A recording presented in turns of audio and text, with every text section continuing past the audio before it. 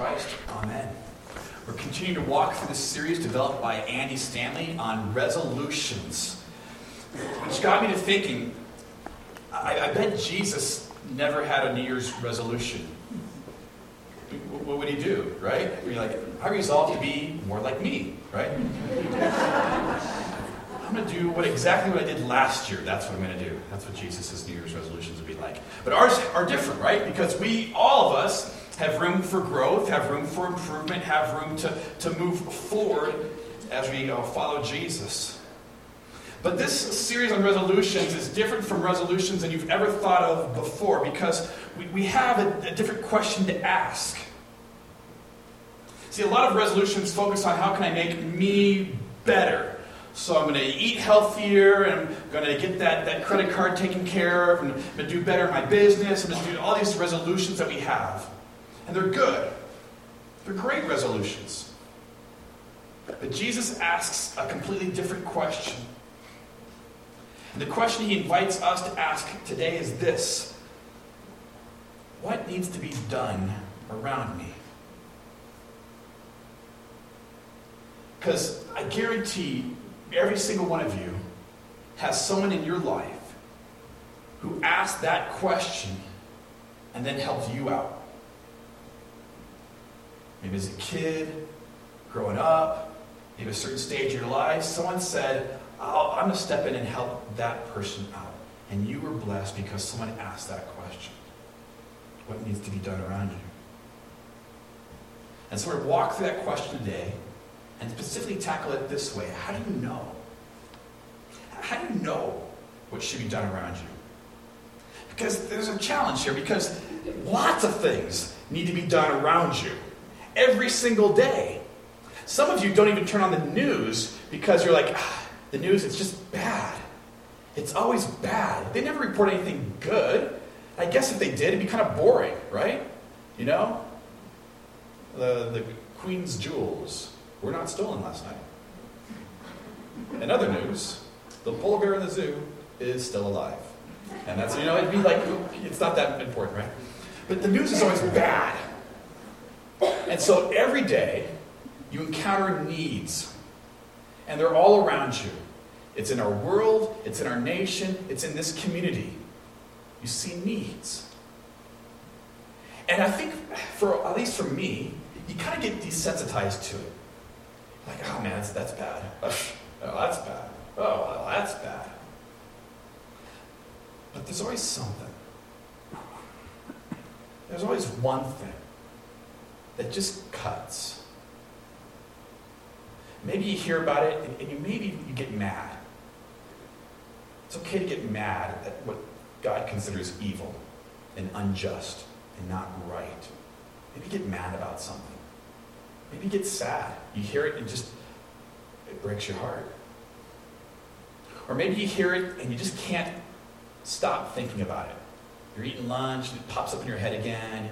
You go to bed and it pops in your head again. You're thinking about while you're falling asleep because it's that one thing, that one need that breaks your heart. And that's an area where God is inviting you to step in. Or maybe to put it better, to step out of the comfort zone and step in to the need.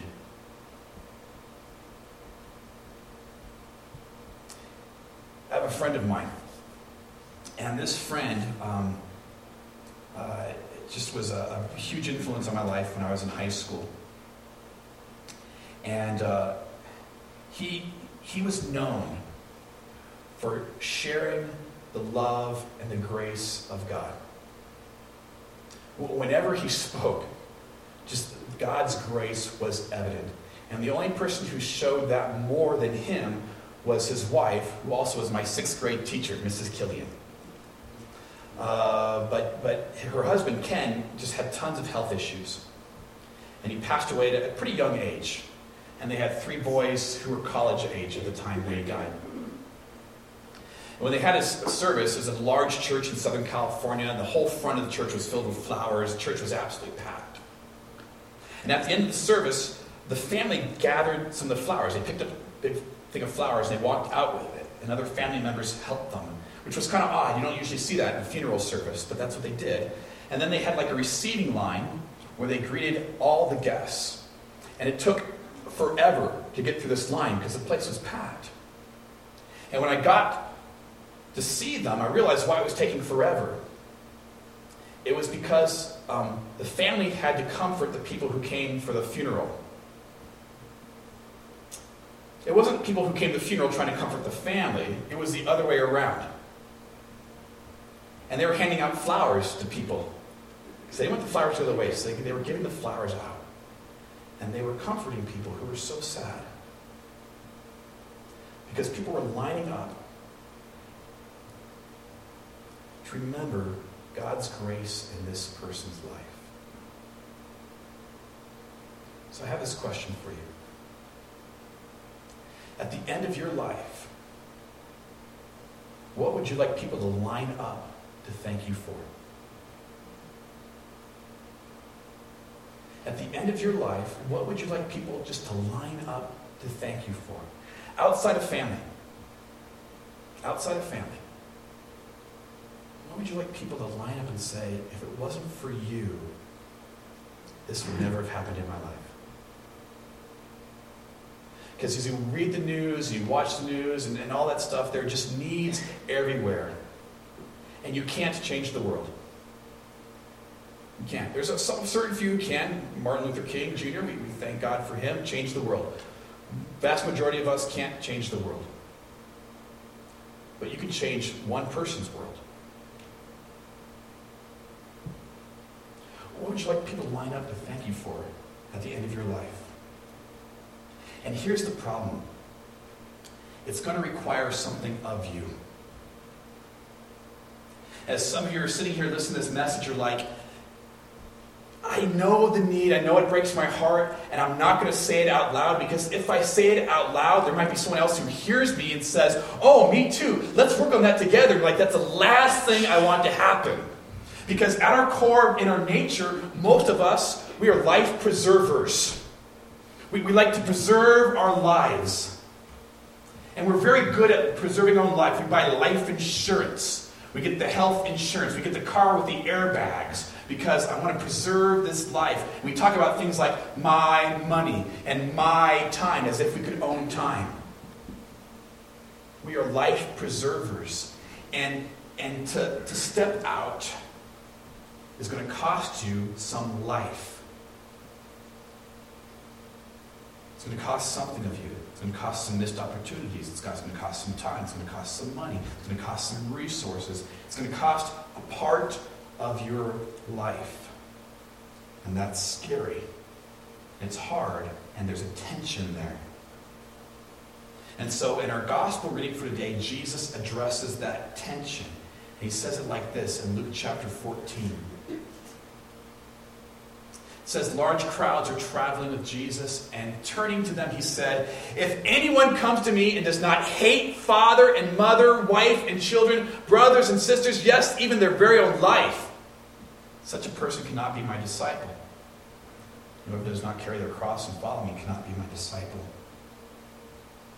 And so Jesus is engaging in hyperbole here. He doesn't really want you to hate your folks and your spouse. You don't have to hate them, right? But what he is saying is this. There are authorities in your life. Maybe mom or dad, spouse, kids, boss, whatever it is. There are authorities in your life. Yourself. And you have to decide who's going to call the shots. You have to decide who's going to be in charge.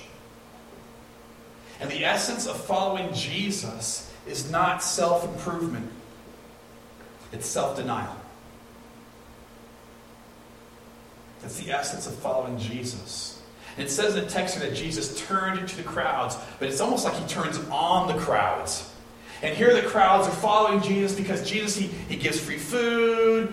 He healed the mother-in-law. Maybe not the mother-in-law, but he healed my sister, right? And you're like, this Jesus is awesome. Jesus is great. And Jesus says, okay, you can be part of the crowd, and that's fine. But if you want to go further, if you want to see what I really have in store for you, And you have to decide who's going to call the shots in your life. And it's hard. Because we're by nature life preservers. And here's the key. Jesus is not trying to take something good away from you, but rather, he's trying to give you his best. You hear that image or that story of raccoons. And they say, I've never done it, they say, if you want to catch a raccoon, take something shiny and put it in a bottle. And the raccoon will reach their paw to the bottle, and they'll grab that shiny thing, and they'll try to pull their hand out, but they can't. Because when you clench your fist, it makes it bigger. You can't get it out of the bottle. And the raccoon is stuck. And that's how we live our lives. We reach in the bottle, and we hold on to that one thing that we really like. It's nice and shiny and pretty. It's so good. And Jesus is saying, let go.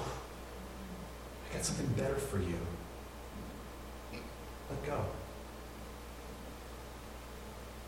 Jesus talks about it again in Mark chapter 8. Then he called the crowd to him along with his disciples, and he said, whoever wants to be my disciple must deny themselves and take up their cross and follow me. For whoever wants to save their life will lose it. But whoever loses their life for me and for the gospel will save it. What good is it for someone to gain the whole world and forfeit their soul? As long as I am all about me, I can't be about anyone else. As long as my job is just to get me some money for me, as long as the people around me are just the tools I use to make me feel better or to be better, then I can't be about anyone else. And so the essence of the text is this. Whoever devotes themselves to themselves will have nothing but themselves to show for themselves. That's what Jesus is saying. Whoever devotes themselves to themselves will have nothing but themselves to show for themselves. And my friends, you are more than that. You are created more for that. You're more than a resolution. You're more than a body or a balance sheet. God created you for a purpose, for his purposes. And there are a lot of good purposes in this world. There are a lot of good causes. There are a lot of good things to do and to be about. But the cool thing about following Jesus is that those purposes become eternal. And the results become eternal. And the blessings become eternal because Jesus is eternal and he died and rose for you to give you life. Now, today, and always. And so, it really doesn't matter how successful or unsuccessful you are in life, because eventually you're going to hit a point where you say, does any of this really matter? And Jesus invites you to do something that matters. You can have everything and be absolutely empty. Or you can empty yourself and be completely full. That's what Jesus means when he talks about having abundant life or life to the full. It's life that he offers to you. And the hard thing is, for life preservers, right, we have to give life to get his life. And that's what he does for you. Jesus Christ, he has life. But something breaks his heart, and what breaks God's heart is you. He saw us living without hope, without joy, without purpose. And so he comes, he dies upon a cross for your sin and for mine. Rises from the grave to give you life. Today and every day. And then he says, follow me. He says, step out of that comfort zone.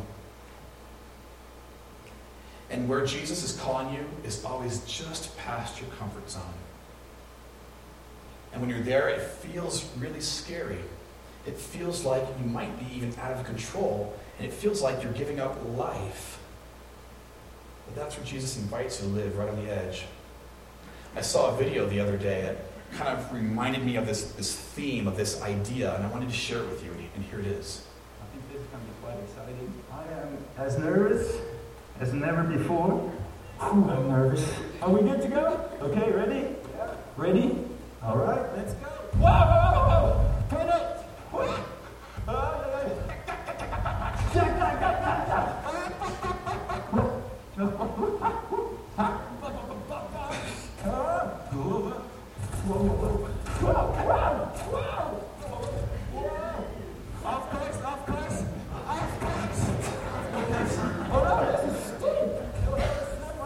It's quite slippery. So slippery. Tried to pass him there, which is not a good idea. Oh, that way just right, but I'm going sideways. God is praise his feet there. This is crazy, crazy. We're going into insane mode. Sideways again. Yeah.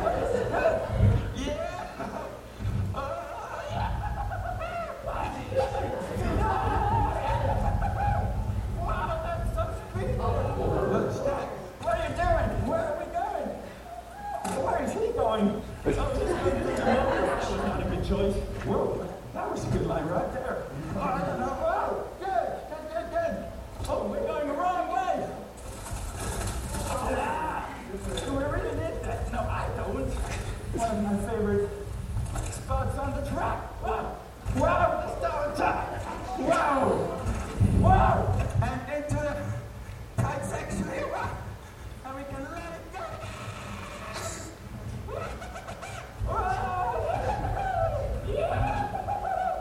Wow! Scary one? Oh no, not scary. Actually good fun.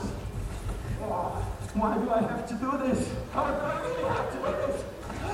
I'm out of breath. I'm not fit enough for that. Oh yes, the right. Oh yes, the right. Oh, this is good. Yeah! I win. Wow! Sharper than intended.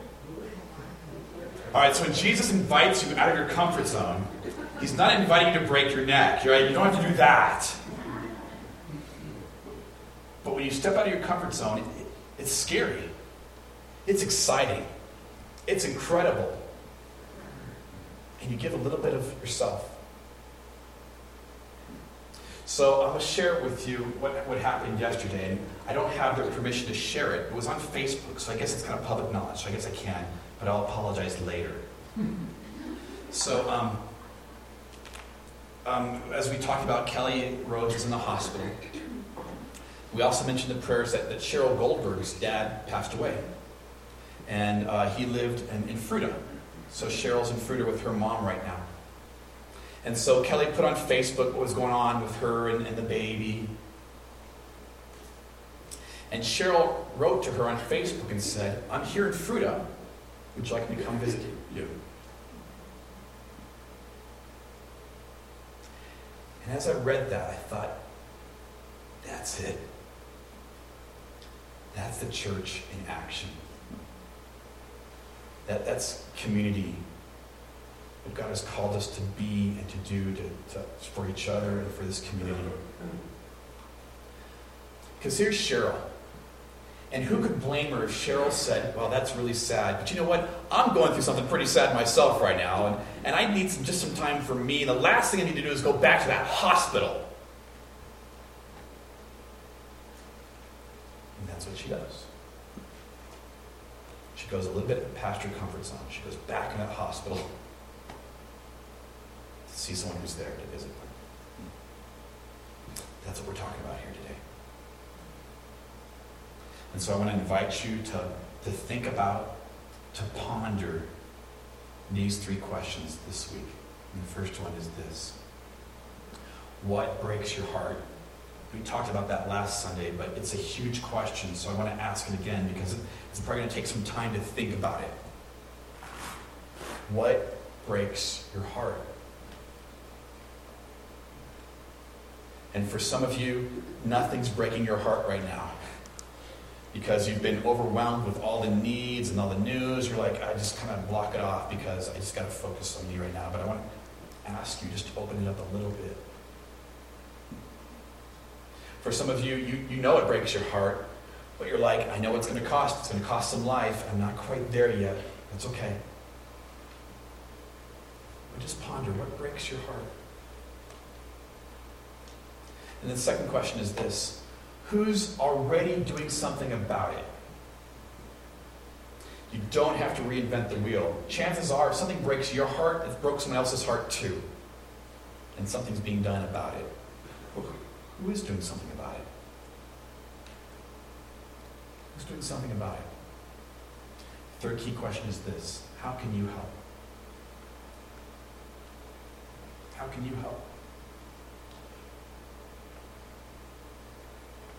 I want to invite you. Now, I want to challenge you to pray over those three questions this week. What breaks your heart? Who's doing something about it? How can you help? It's going to cost some life. It's going to cost some life. That's okay. That's okay. It's okay because Jesus gave his life for you. And you have eternity in your hands because of what Christ has given to you. So costing some life, that's all right. But I want to challenge you to pray over those three questions this week. I want to challenge you to write them down in your bulletin. Take the bulletin home with you. All right, don't turn the bulletin back in. Just take it home with you. All right? And write down those three questions. What breaks your heart? Who's doing something about it? And how can you help? It may be simple. Oh, I like that idea. Take a picture of the screen. Perfect. Take a picture of the screen. Go for it. That's a great idea. I love it. What breaks your heart? Who's doing something about it? How can you help? Let's pray. Lord Jesus, we thank you that your heart was broken over us. We thank you, Lord, that you gave up not just a little piece of your life, Lord. You gave up your life for us. And Lord, so we're asking these questions this week. We pray, Lord, that you would reveal just one thing. Not 5 things, not even 2 things, Lord, just one thing. It breaks our heart. And it probably breaks our heart because it feels so overwhelming. And we feel so helpless in the face of it. And so, Lord, we ask that you guide our quest to see who's doing something about it and how we can help. So, Lord, I'm praying for all my friends here today. Pray, Lord, that they would wrestle with you this week. I pray, Lord, that they would struggle with you this week. I pray, Lord, that they would just ask that question. Lord God, what breaks my heart? And that you would reveal that answer. And that it would drive, it would compel. See, Lord, who's doing something about it? Lord, we're praying this not because we have to, not because we even need to, Lord God, but because we want the life that you have to offer. We want all of everything that you have to give, Jesus. And we know we can't receive it until we give up a little bit of our own lives. And so we pray this for your glory and for our joy. Amen. Amen. May the peace of Christ, which passes all understanding, may guard your hearts and minds in Christ Jesus our Lord for life everlasting.